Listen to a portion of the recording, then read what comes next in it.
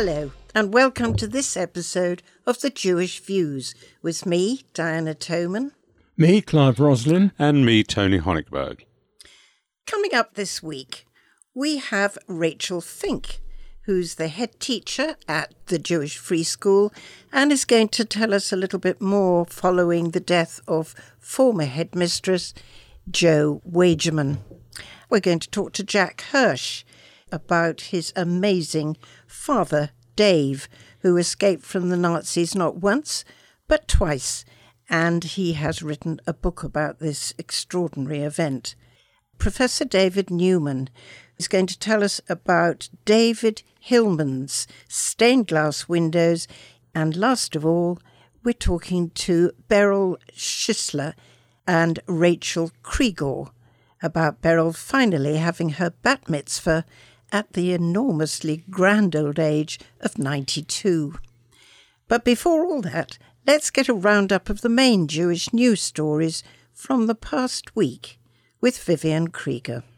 And we begin with the public disagreement between Jonathan Goldstein, chair of the Jewish Leadership Council, and Danny Rich, one of the country's most senior rabbis. Rabbi Rich warned that the Jewish community needed to find a way of working with the Labour Party. Mr. Goldstein said that holding the community accountable for the current deadlock could become a form of victim blaming. He said a set of reasonable steps had been suggested to reduce levels of anti-Semitism in the party. Not one had been delivered. Rabbi Rich said Jonathan Goldstein was a principled leader, but that it was a great tragedy that the Jewish community and the Labour Party aren't talking to each other. In other news, 4 Jewish secondary schools have been placed in the UK's top 20 for the government's Progress League tables, which measures how far pupils' achievements outperform expectations. The 4 are Menorah High School, Yesodei HaTorah and Yavneh College in London, plus Beis Yaakov in Manchester. Roman Abramovich has made a generous donation to the Imperial War Museum's new Holocaust galleries in London. The Russian Jewish billionaire's funds will help the museum complete the next phase of its £30 million educational project about the Second World War. This comes after Chelsea Football Club, which Mr. Abramovich owns, launched a campaign this year to stamp out anti-Semitism in the sport. And finally, a 94-year-old British-Israeli man has become the oldest Israeli to skydive and says he wants to do it again when he reaches 100. Walter Bingham, who was born in the Weimar Republic in 1924, fell from the skies over northern Israel from a single-engine Cessna in a tandem jump with his instructor. Thank you, Viv. Well, first on the Jewish Views this week, Jack Mendel joins us to review your copy of the Jewish News for this week. Now let's look at the front page, and the headline is something about Rabbi Danny Rich and Jonathan Goldstein. Yes, Danny Rich, the CEO and senior rabbi of Liberal Judaism, and Jonathan Goldstein, the chair of the Jewish Leadership Council. There's been a rather rare and public spat this week after Danny Rich attended an event last week involving Shadow Chancellor John McDonnell and a Labour hopeful called Jenny Manson, who wants to stand in Barnet. And he came out of this event and reflecting on the row that has engulfed the Labour Party and the Jewish community over the last few years. He told the community that it's in danger of being cut off, and he wants the community to continue to engage with the Labour Party. And in a response, Jonathan Goldstein, who famously attended the Enough is Enough rally earlier this year, and he stood in front of thousands of people and told Jeremy Corbyn that the community was not going to stand for anti-Semitism anymore. Jonathan Goldstein responded to Rabbi Rich by essentially saying that he was victim-blaming the Jewish community and that it's not the Jewish community that has to engage with Labour, but the other way around. He says that the community doesn't want this fight against anti-Semitism, it's been forced into it. And he criticises Rich in fairly harsh terms, it must be said. And I understand that every year we have a giant menorah in Trafalgar Square, but this year that's not going to happen. What's going on there? Yes, this is a rolling controversy that has gone on for the last 3 years. There's a woman called Yehudis Goldsobel, and a number of years ago she was sexually abused, and her abuser designed the menorah, which sits in Trafalgar Square every year at Hanukkah in the Square. And there has been a long-running campaign now, I think for about 3 years, to try and get this removed and try and get a different menorah. And this week it has been announced that the abuser, whose name is Menachem Mendel Levy, his menorah that he designed will not stand at Trafalgar Square, where thousands gather every year to celebrate Jewish festival. It's a very public festival. The Mayor of London usually speaks. People from all over the world come and perform. So it was a real kind of blemish on the community every year. Why is this menorah being displayed at one of the community's most proud events? Are they having another menorah then? Have they replaced it with something? Yes, so this year it will be replaced by a temporary menorah, and one would assume that by the time of the 2019 Hanukkah in the square, there will be a more permanent fixture. But this really does cap off quite an ugly row within the Jewish community. Goldstein was shunned by some in the Orthodox community for speaking out against sexual abuse. And, I mean, it's taken years of meetings with community organisations to get this resolved. You'd think in modern Britain, when somebody who has been abused like this and doesn't get the support that she necessarily needs, there would be a bit more of an outcry. She said she's had plenty of support, but she's also criticised some in the Jewish community for passing the buck on the issue and just not resolving it. Yeah, we also really don't need this in the Jewish community with everything else that's going on around us. No, very much so. I understand that schools are featuring in this week's edition as well. Yes, this week 4 Jewish secondary schools were announced as being in the government's Progress 8 League, which measures how far pupils' achievements have outperformed expectations. And of these 4 schools, 3 of them are girls-only schools, which is significant, and one of them is a mixed school. But in a time when a lot of Orthodox schools especially are coming under criticism for losing their Ofsted ratings and things like that, this is some positive news that they are rising up the tables in terms of attainment. And will Page's Awards come into this as well for next year?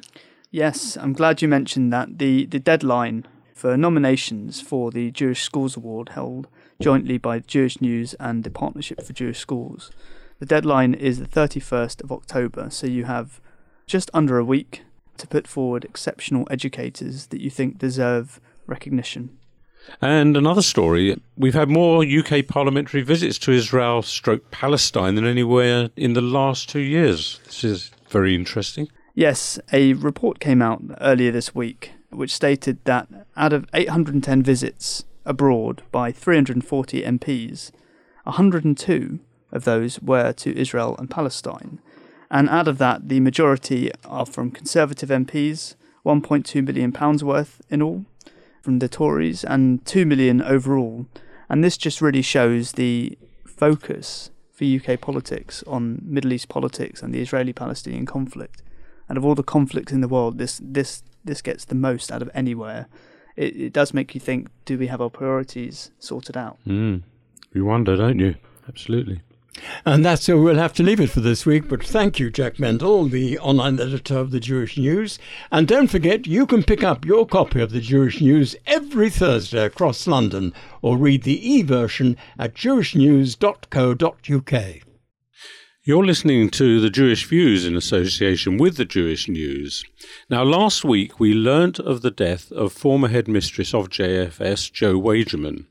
She was the first female president of the Board of Deputies and was awarded an OBE in the early 1990s. Now we can speak to the head teacher, Rachel Fink, who is head of the Jewish Free School, to find out more about the life and the work of Jo Wagerman. Tell me a bit about her, Rachel, please.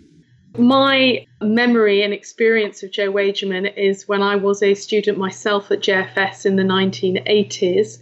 When I joined the school, she was deputy head, a position that she had held for some time, and she was a very beloved history teacher as well. Jo had a fantastic reputation, and nobody ever, today for me to say Jo is quite difficult. We always said Mrs. Wagerman, and she was always Mrs. Wagerman. It's only in recent years I felt slightly comfortable to call her by her first name, because she had a very strong reputation as a formidable disciplinarian with a very kind side.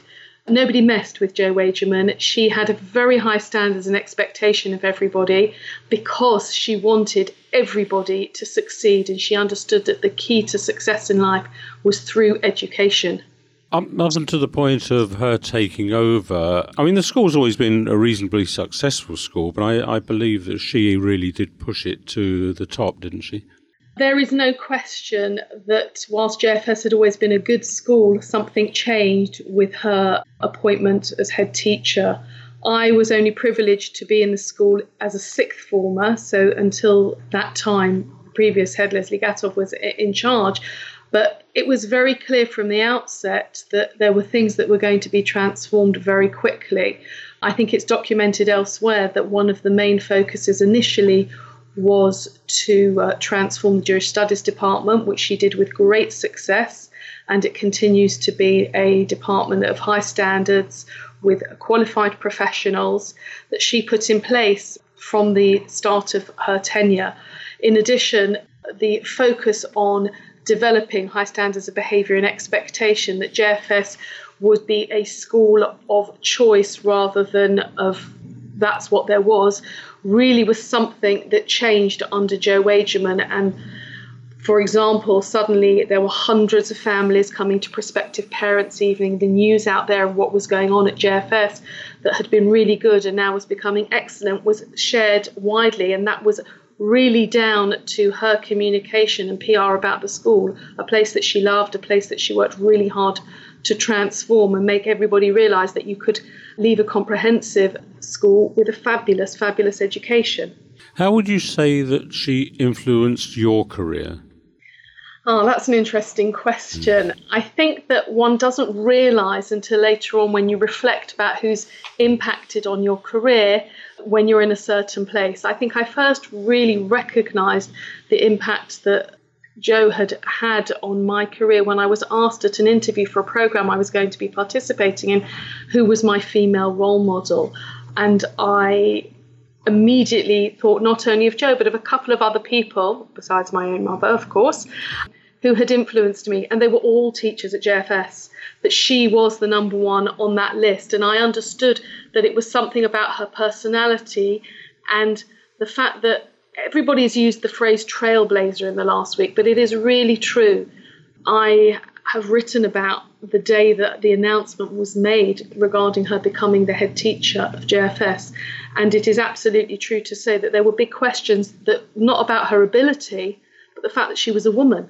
She broke a glass ceiling in the Jewish community that hadn't really been broken before, and that opened our eyes to something different. I mean, she was the superior candidate. She understood the school. She knew where it needed to go.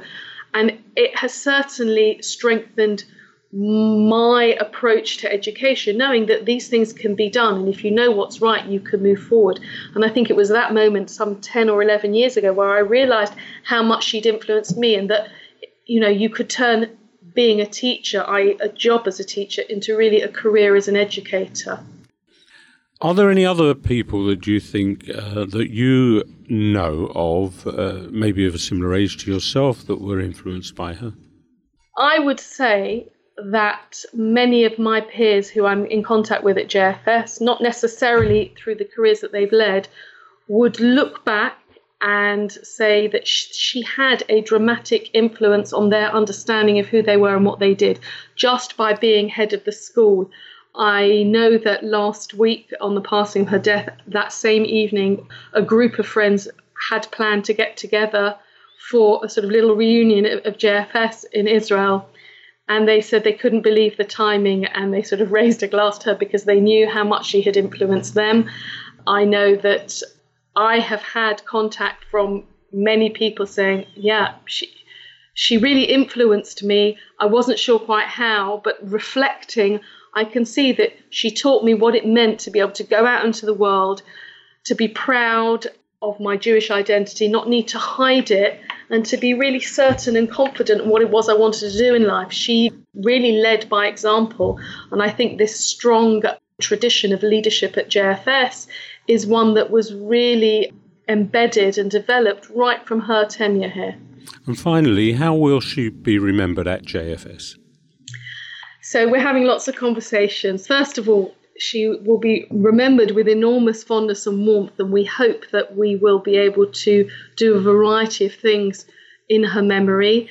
At the moment, quite what they are, I think it's early days. We have opened an opportunity for former staff, students, parents, anyone who is connected with JFS to write messages and memories, which we hope we will create a book of remembrance, one which obviously the school will keep and some that we'll be able to share with her family, because we know there are many people out there who didn't have the opportunity to go to the Shiva, pay respects in person, but have many, many memories to share. I think it's those small stories, the unsung stories, the things you don't hear about that really reflect how fantastic she was. I know that the catering manager here at JFS started her job under Jo's tenure. She was in Camden.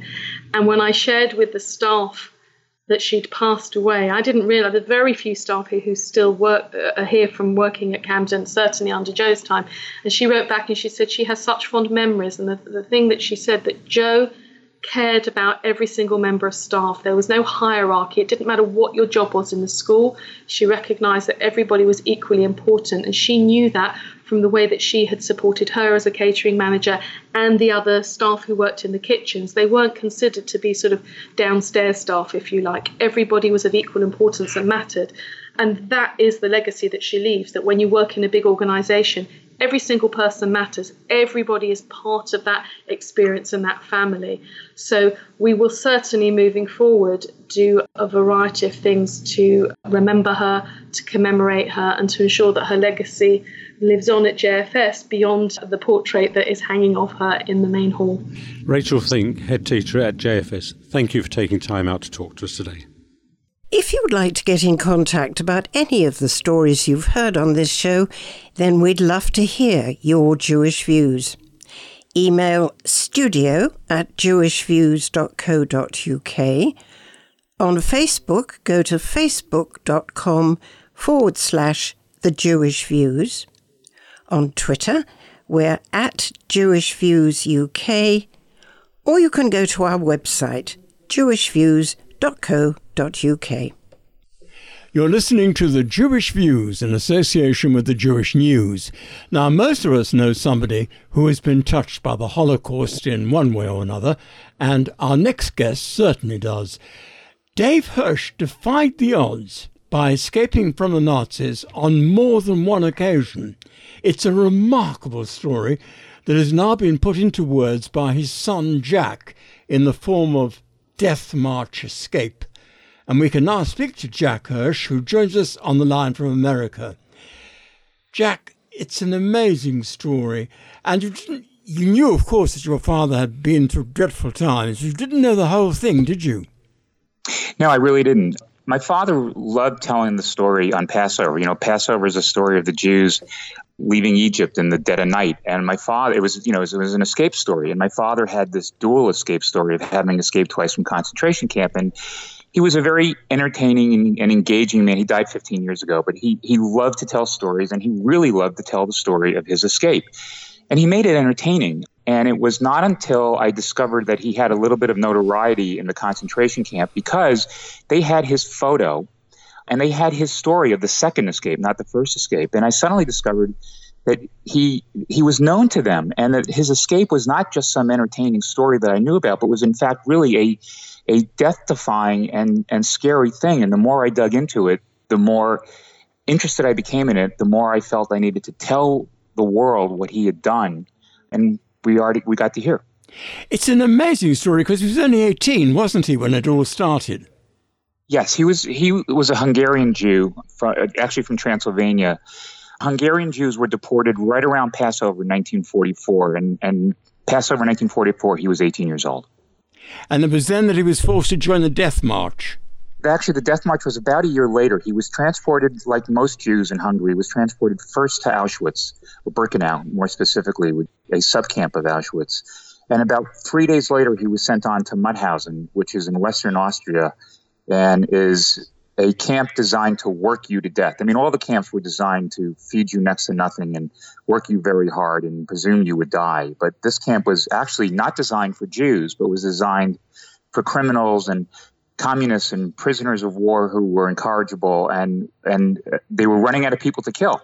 And so they started sending Jews there. My father went there in June of 44. The death marches where he escaped were in April of 45, as the Russians and the Americans were getting closer to Mauthausen. Now, in the book, you say that your father was more dead than alive when he escaped that first time. How on earth did he manage to do it?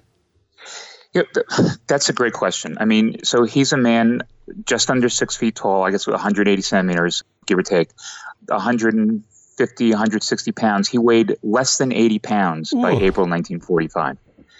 I mean, he was, with the photos that you see, the skeletal figures.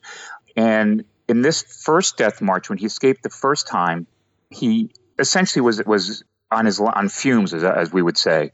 And he got caught up with refugees, and he just developed this burst of energy and turned with the refugees. Got recaptured. A week later, he wasn't killed, amazingly, sent back to the camp. The book, of course, describes what happened. On the second death march, he really was out of gas, and he went to the side of the road. And in these death marches, if you went to the side of the road, they shot you. And sometimes they asked you if you were willing to get up. And my father actually managed to get up, again, with a burst of energy. No one was looking, and he bolted into bushes and trees. I don't know where it came from. And in fact, part of the theme of the book is not just about my father, but about me and discovering things about myself I hadn't known. And a question I asked throughout is, could I have had the guts and the will and the capability to pull off what he pulled off? And I, of course, don't really know the answer. You actually say that you heard his stories often, but it was an image you'd never seen before when you found that picture of him. That's correct. My father turned out to be, he was a good-looking guy, or as I would tell people, he was a good-looking guy, just ask him. He was actually a model in his hometown before he was transported to concentration camp. One of his photos, a headshot photo of his, happened to be plastered around town. And he, after the war, he spent 18 months in a hospital. And while in the hospital recovering, he had 8 brothers and sisters. 4 were killed outright, 4 survived. Oh. He asked one of his surviving brothers to send him a couple of copies of that picture.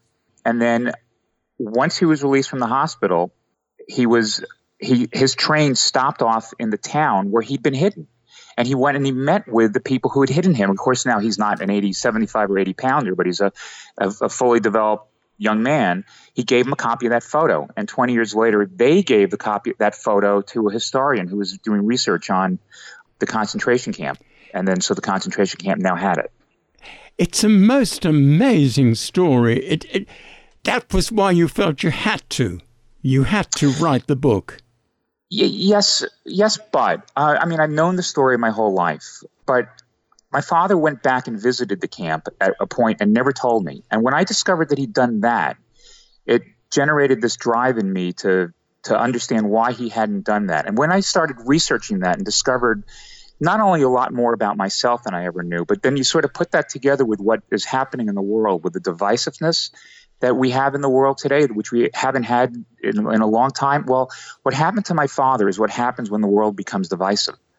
What happened to the Jews, what happened in other genocides in the world. And I just felt I had a story to tell. I felt I had to remind people of what it could come to at its extreme. And plus, wrapped around an interesting story, I thought. So I did.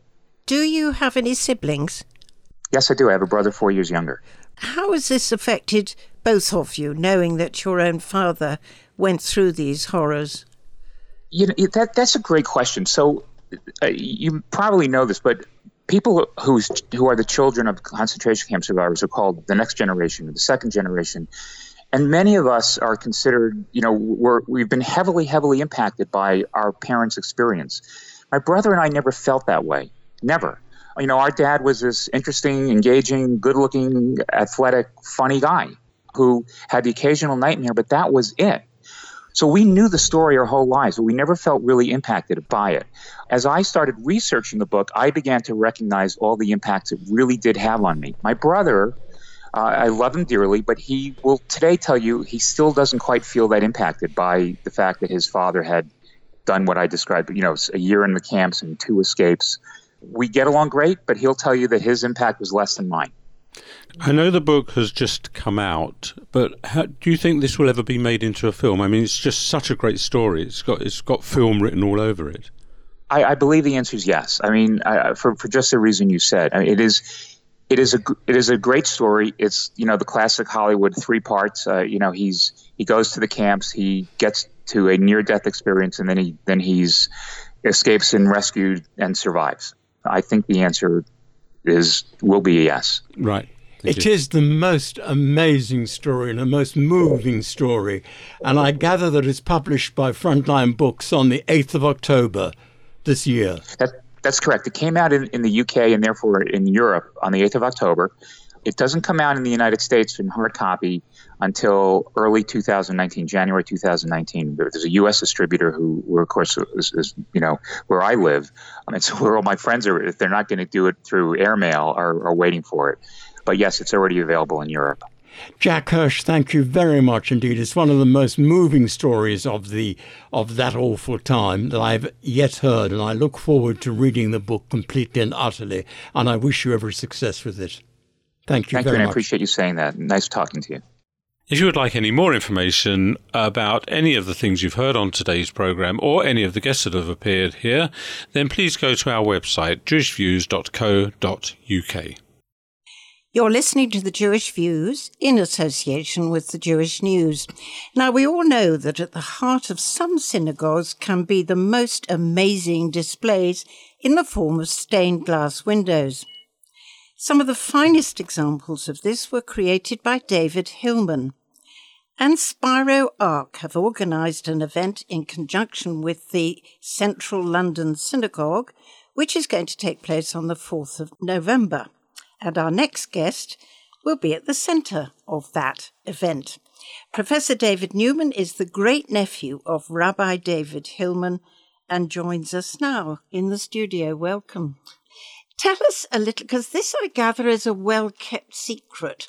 What do these stained glass windows that you have seen in the Central London Synagogue, what do they depict? Actually, there are over 200 David Hillman windows in about 7 or 8 synagogues throughout London, and they're one of the best hidden art treasures that exist in London. The Central Synagogue has one of his finest collections. They were made in the 1950s when the Central Synagogue was rebuilt after it had been destroyed during World War II. And have you visited them all, David? On my sabbatical back here in London, I'm on sabbatical from my Ben Gurion University in Israel. I've actually visited all of the windows in all of the shuls that exist in London. And when I'm here on a Shabbat morning, I pray, I daven at the St. John's Wood Synagogue, which has no fewer than 120 of his windows. That's amazing. It is amazing. For an Israeli, as you can imagine, a long United Synagogue service is rather long, so I can spend time patrolling and looking and examining the windows every week. And what's even more amazing is he did them almost all by himself with one worker. His work started in the late 1920s and went on virtually through till his death in the early 1970s, and some of the very latest windows were completed after his death by his niece Louise Hillman, who's still alive here in London. I'm assuming his workshops were in London? I remember as a small boy that, we used to have to do that terrible thing, visit the aunts and uncles on a Sunday afternoon for tea, and maybe twice a year we went to the Hillmans. His wife, Annie Hillman, was actually my great-aunt. He used to take us up to his studio at the top of his house in Priory Road, and that's where all the windows were made. Now, one of the things that you haven't actually told me is what they actually depict. Or are they all so varied that it's hard to distinguish them? They depict the whole Jewish life cycle. He has about 15 or 18 very well-known windows, which wherever you go, you can see the same or the similar window as it developed over time. But in many synagogues, of course, he had to develop new topics. He had for Pesach, for Sukkot, for Rosh Hashanah, for Yom Kippur, and all of the others. And then in the synagogues where he had to do more windows, he developed all sorts of Jewish themes. It may sound a bit strange, but these are very, very Jewish windows. They're very different from the stained glass windows that were in the cathedral synagogues beforehand, which may have had Jewish topics, but were very church-like. These were very Jewish windows with a lot of Jewish text, because he was a well-educated person. He was a rabbi as well. You mentioned Central Synagogue and St. John's Wood. What other synagogues have got his windows? There are a number of synagogues which have them in the second generation. They were made for synagogues which then closed down and were transferred.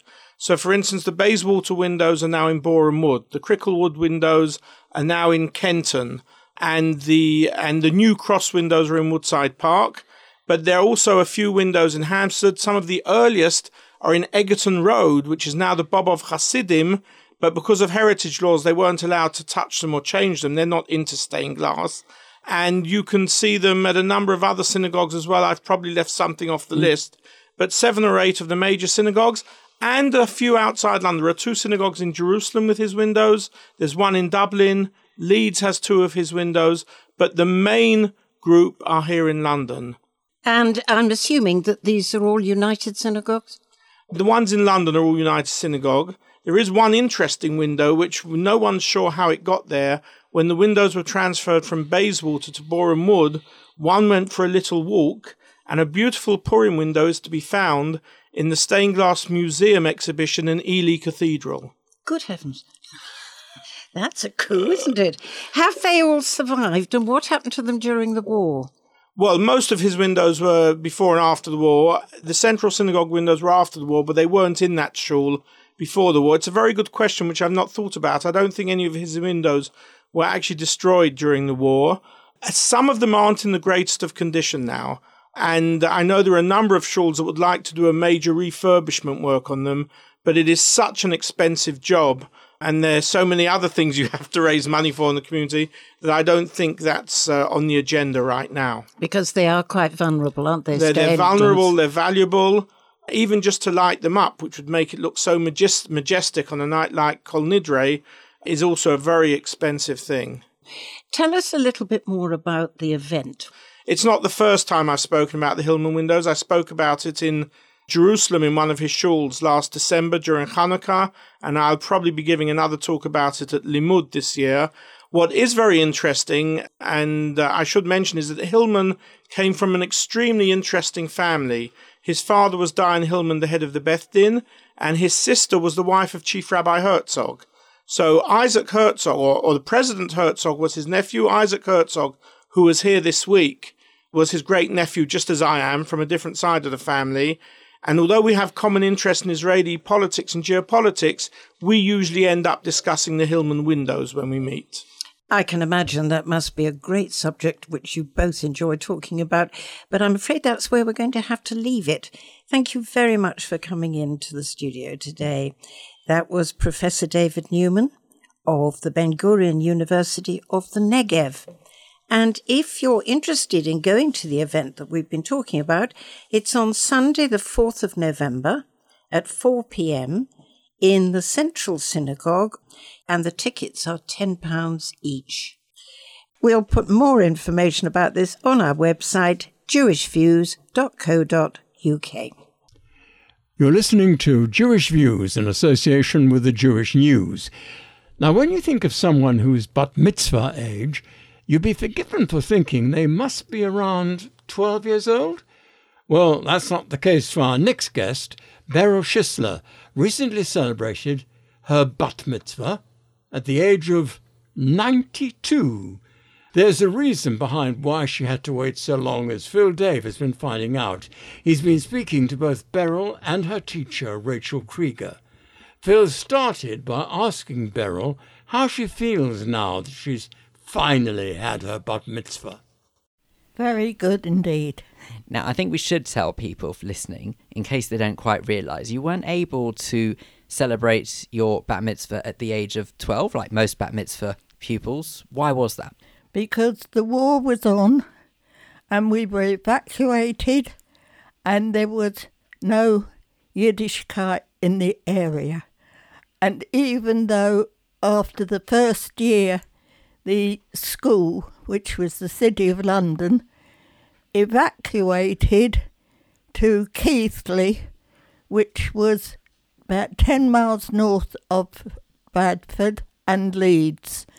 But it turned out there were Jewish teachers, but we were not allowed to be taken to Bradford or Leeds because at that time it became a danger zone. So did you ever get to thinking then that your bat mitzvah would just never happen? Yes, well, you see, that was why, I realised that I would have to wait until after the war and all that, and I only got round to it at 92. It's been a bit busy. You have to give these things time, don't you see? Don't want to rush it. Well, Rachel, let's bring you in at this stage, because obviously I think a lot of people do think that bat mitzvah obviously takes place around the age of 12. They don't normally associate it 80 years after that. Is that quite common practice for people to have bar bat mitzvahs later in life? It's not really a common practice for bat mitzvahs because they weren't really a big celebratory thing at that time. Certainly in British history, it wasn't a very common thing for women to have a bat mitzvah at the age of 12. That's very modern, but you would have kind of a family meal. It would be something small and intimate. You certainly wouldn't be changing the carpet in the Ivy and having Beyonce shipped in for your bat mitzvah celebrations in those days. I don't even know if the Ivy existed then. I don't think Beyonce did either, to be fair. Beyonce's grandma. But a second bar mitzvah has been a thing for a long time, not just for people who didn't celebrate it when they were young, but because there's a custom of having it at an older age. I can't remember the age. It is normally the early 80s. It's normally 83. Early 80s. Yeah.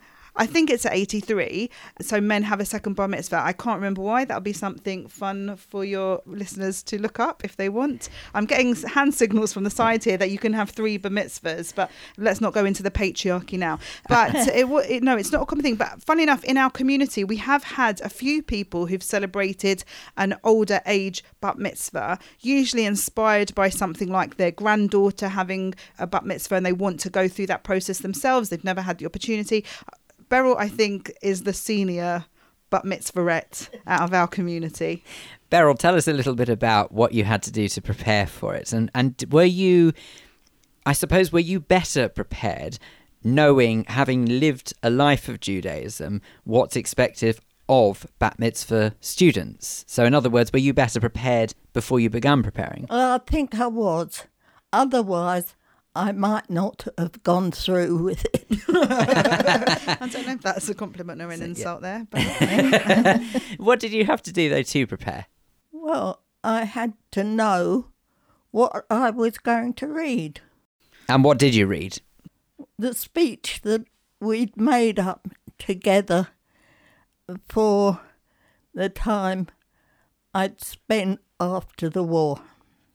Beryl had a really clear idea of what she wanted to talk about, which is her experiences growing up, particularly during and after the war, and how she stayed connected to Jewish culture against really a lot of the backdrop of a lot of difficult situations. So she had quite a clear idea. So what we worked on is linking it to that week's Torah portion a little bit and finding a way of expressing the story clearly so that everyone would be able to follow it in a straightforward fashion. And it's a really impressive tale of somebody who might not have had a huge amount of Jewish education, but felt so connected to the community that she kept finding ways of being involved or making it part of her life. And Beryl, can you tell us a little bit about the actual service itself? When you delivered your speech, what was it like? How did it feel? It felt that it was very quickly over, fortunately. Were you nervous? Somewhat, but I decided that was what I wanted to have, and my health and strength gave me the chance to have it. Now, everybody knows that the most important process of any bar or bat mitzvah is how one celebrates it. I know that's not the case to anyone religious listening, I'm just saying. How did you celebrate? I gave the speech to roughly the community. Yeah, and your friends and your family, people of the community. It was a packed hall, I would say. Yes. And what we did was I had a reception lunch for roughly the whole community that turned up on the day. My goodness me, lunch was on you. It was fantastic. And there was plenty of food, which is an excellent thing to point out. No matter how many people came, there was certainly enough food. Yeah. And also, Jeffrey did a song for you, Rabbi Shisler. He wrote a song which we all got to join in with a chorus of. That was really special. Yes. Rabbi Shisler was my stepson. He was the younger one. He was about 14, maybe 15, when I married my late husband. And then there was 2 more children that were older. So, and of course, I came in to the call-up age, which for my late father was volunteered for the First World War from Australia in the Australian troops, and he trained for a commission which he didn't take up, but with the Second World War he decided to take up his commission. So he went through quite a lot of the Second World War and got a decoration for putting out fires from incendiary bombs that was dropped close to the ammunition that they got in France. Mm-hmm. So clearly family has got a lot of history when it comes to the war. Your family has got a lot of history when it comes to the war. What would you say, though, that you feel now that you have achieved your Bat Mitzvah, do you feel any different for it? No, just that I've got the feeling of the success of having done it, and that has made quite a little bit of difference. For instance, when I went to Jewish Care today, they went all over it again. Just finally, I suppose, I have to ask Rachel, was Beryl a model student? She was an excellent student. What we did was we sat and had conversations and I recorded them, rather than normally with Bat Mitzvah girls I get them to do loads of notes and then write out a big Google Doc, and I did feel that might be an excessive request for somebody who was 92. So we did everything kind of verbally and I recorded them. So I've got wonderful recordings now of Beryl telling her full history as a young child, evacuated to Ashdod and then to Keighley, and the different things that happened with her Jewish background, and I've been able to pass that on to her family now, which they'll be able to have and free up some memory on my phone. It's always the important things with you, isn't it? Amazing. No, it was really fascinating because I've known Beryl for many years. I'm a family friend. We're in the same community. Werner is one of my very close friends. I've known her grandchildren since they were little tiny boys, and I never would have known any of this part of her history if we hadn't had this opportunity. You don't always think to ask people, you know, even if you see them quite regularly, well, what happened to you in the war? That's not really something necessarily our generation think about. And it did make me think how I wish I'd had more time with my grandparents to ask those sort of questions. So say all of us. Beryl, thank you very much indeed for telling us your story. And just finally to you, if anyone's listening who thinks that they are, shall we put it delicately, maybe too mature to have a bar or bat mitzvah, what would you say to them? I would say if it's something they feel they really want, it's as well to have one. But I don't think people of my age, unless they wanted to do it, would have bothered, to have a bat mitzvah. Well, I get the impression that your friends and family are very pleased that you did bother, so mazel tov to you for your success in that. And also, I believe, just as a quick note, that we have to say mazel tov to you, because am I right in thinking there's been a recent engagement in your family? Yes. Well, mazel tov for that as well. Yes. Thank you so much for speaking to us on the Jewish Views, both you and Rachel. It's time now for our Rabbinic Thought of the Week, and this week it comes from Rabbi Aaron Goldstein from Northwood and Pinner Liberal Synagogue. I clearly recall a tremendous session for our Liberal Judaism Rabbinic Conference, led by Graham Carpenter, then LJY Netzer movement worker, illustrating his work with teenagers en route to universities or away from home for the first time. He challenged us to think what would be the Jewish objects that we would take with us. I recall clearly what I had with me at Aston University. As well as my kippah and talit, siddur and chumash, were my Shabbat candlesticks.